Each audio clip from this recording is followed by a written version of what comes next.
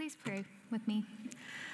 Lord, I just thank you for this night, and I thank you for your story that you graciously let me be a part of. Lord, I pray that you settle my heart, and I surrender this to you so that you can continue to be glorified. In your Son's name I pray. Amen. Hi, my name is Malorie. I have a new life in Christ, and I'm recovering from anxiety and disordered eating.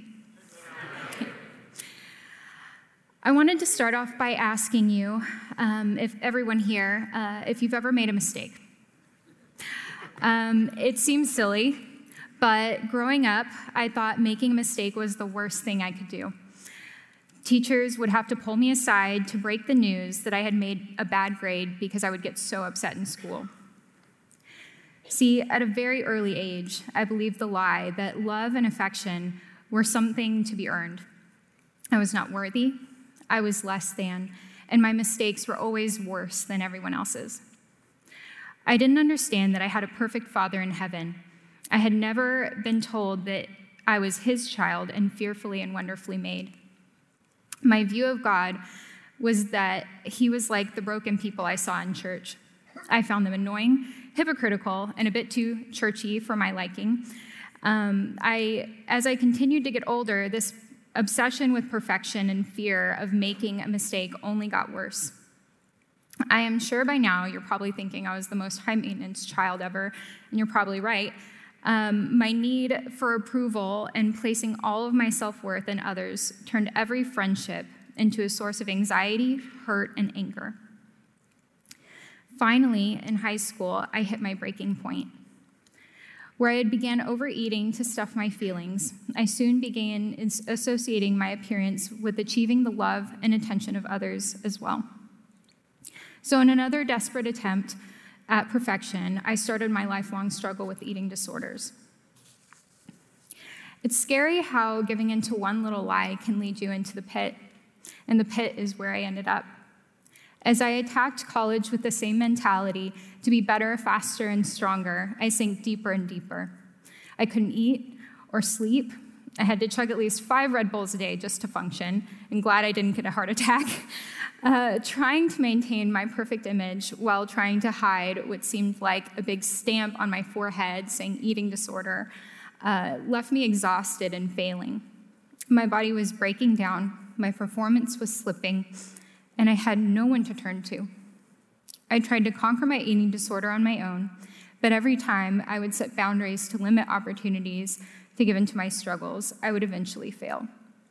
I tried replacing not eating with exercise, but I quickly realized I was just trading one obsession with another. I was trapped and alone. Then one day, I decided to share with my boyfriend at the time, and to my utter frustration, he didn't get it.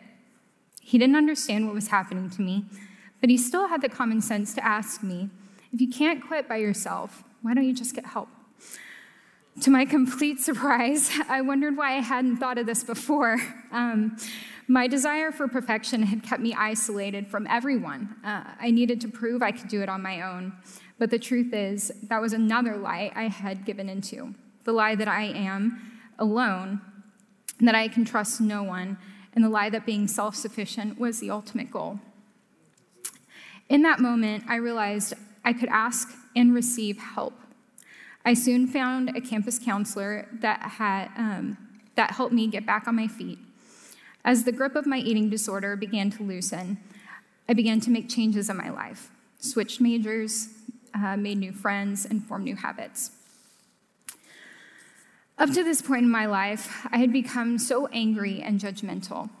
Then God placed a surprising person in my life, one of those people that you never thought you would be friends with. But she reached out to me and was kind and loving. One day she asked me to church, like she had probably done 100 times before, but this day I heard her. I walked in that Sunday to hear a message called, "What is Church?" Every issue I had with the church and Christians as a whole was addressed. Not only that, but afterward, there was a gathering where I met and was welcomed by people who were full of love, grace, and humility. I had no idea what hit me, and my life was changed. That sounds pretty easy, right? I wish I could stop there and tell you that all my problems went away, but they didn't. I'm so grateful to say that accepting Christ as my Lord and Savior was the first time that I felt truly loved. I know now that I have a perfect Father who loves me unconditionally, a Father I don't have to perform for, or look a certain way for, or hide secrets from. He loves me, and I am not alone. But even though I felt the love of my Heavenly Father, I still chose to place my worth and joy in others. As I started my career, met my husband, and took on a new role as wife, I began to see my anxiety and disordered eating habits take control of me once again. Hurts from my past and family life continue to haunt me and occupy most of my headspace.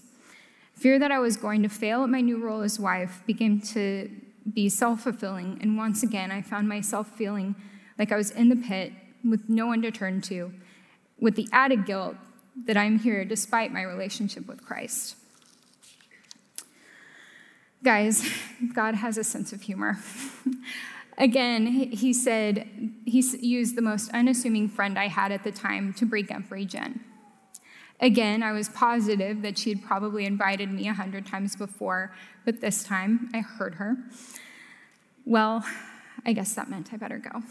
So, the moment I showed up at Regen that first Monday night, I knew it was what I needed, but it was not what I wanted. I felt like I was admitting defeat, but my ability and will to fight had run out. I begrudgingly shared just enough to fit in, but didn't want to hash out all my issues with a bunch of strangers. As I kept coming back out of pure obedience to Christ and the Holy Spirit inside me, he began to open my eyes to the others who were with me. I started to see that my mistakes weren't so unique, and realized that as I can sit and listen to other people's messed up lives and have compassion for them, that maybe they could have compassion for me too. As I worked through steps 1 through 3, I began to have a better understanding of who Christ is and who I am as a child of God. Step 4, inventory, made me realize that all of my obsessions and self-hate were really part of a bigger pride issue. My perspective began to change as I realized I didn't need to forgive myself or let things go, but simply stop making everything about me. Always thinking that I was the least selfish person to realizing that I was the most selfish person was a game changer. I was finally free to forgive others completely as I recognized that I had been completely forgiven by Christ. Even though I still struggle and sometimes fail, it's no longer the worst thing I could possibly do. As Christ has transformed my heart to have a more godly perspective, each day is an adventure in seeking him. I see that self-reliance is what got me into the pit, and I try every day to give up that stubbornness and pride so that I can see him work. I still struggle to let Christ take over, but as he continues to humble me and build me up, I learn more of him. Leading a group of awesome ladies has been one of the biggest of God's greatest tools to sharpen me and build my faith. I am no longer scared of failing as a wife, but pursue God and my husband to become stronger together. Praise God that he put a man in my life patient enough to walk with me through my stubbornness and pride. I still think about tomorrow's provision, but no longer fear because I know the Lord promises that he has it all taken care of. Whenever I begin to doubt or worry, I lean on his word.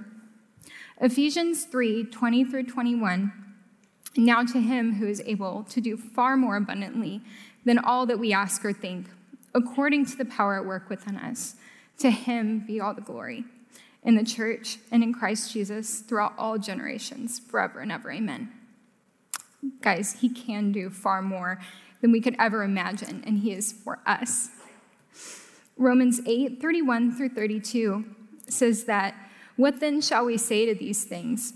If God is for us, who can be against us? He who did not spare his own son, but gave him up for us all, how will he not also with him graciously give us all things? Each day his word reminds me that he is a powerful God, not defined by its broken people, but glorified through us as his abundant grace and love is displayed. My purpose is no longer to glorify myself, but trust in him and give him all the glory. For everyone here tonight, I want to thank you for being bold and obedient, because he has you here for a reason. If this is your first night, keep going, because at one time I doubted what God could do through this ministry, but he proved to me that he can do far more than I could ever think. My name is Malorie. I have a new life in Christ. I'm recovering from anxiety and disordered eating, and glory be to God for sending his only son to fill the gap I could never fill, so that we can all experience freedom and fullness of life in him. God is good, he is faithful, and he continues to renew me every day.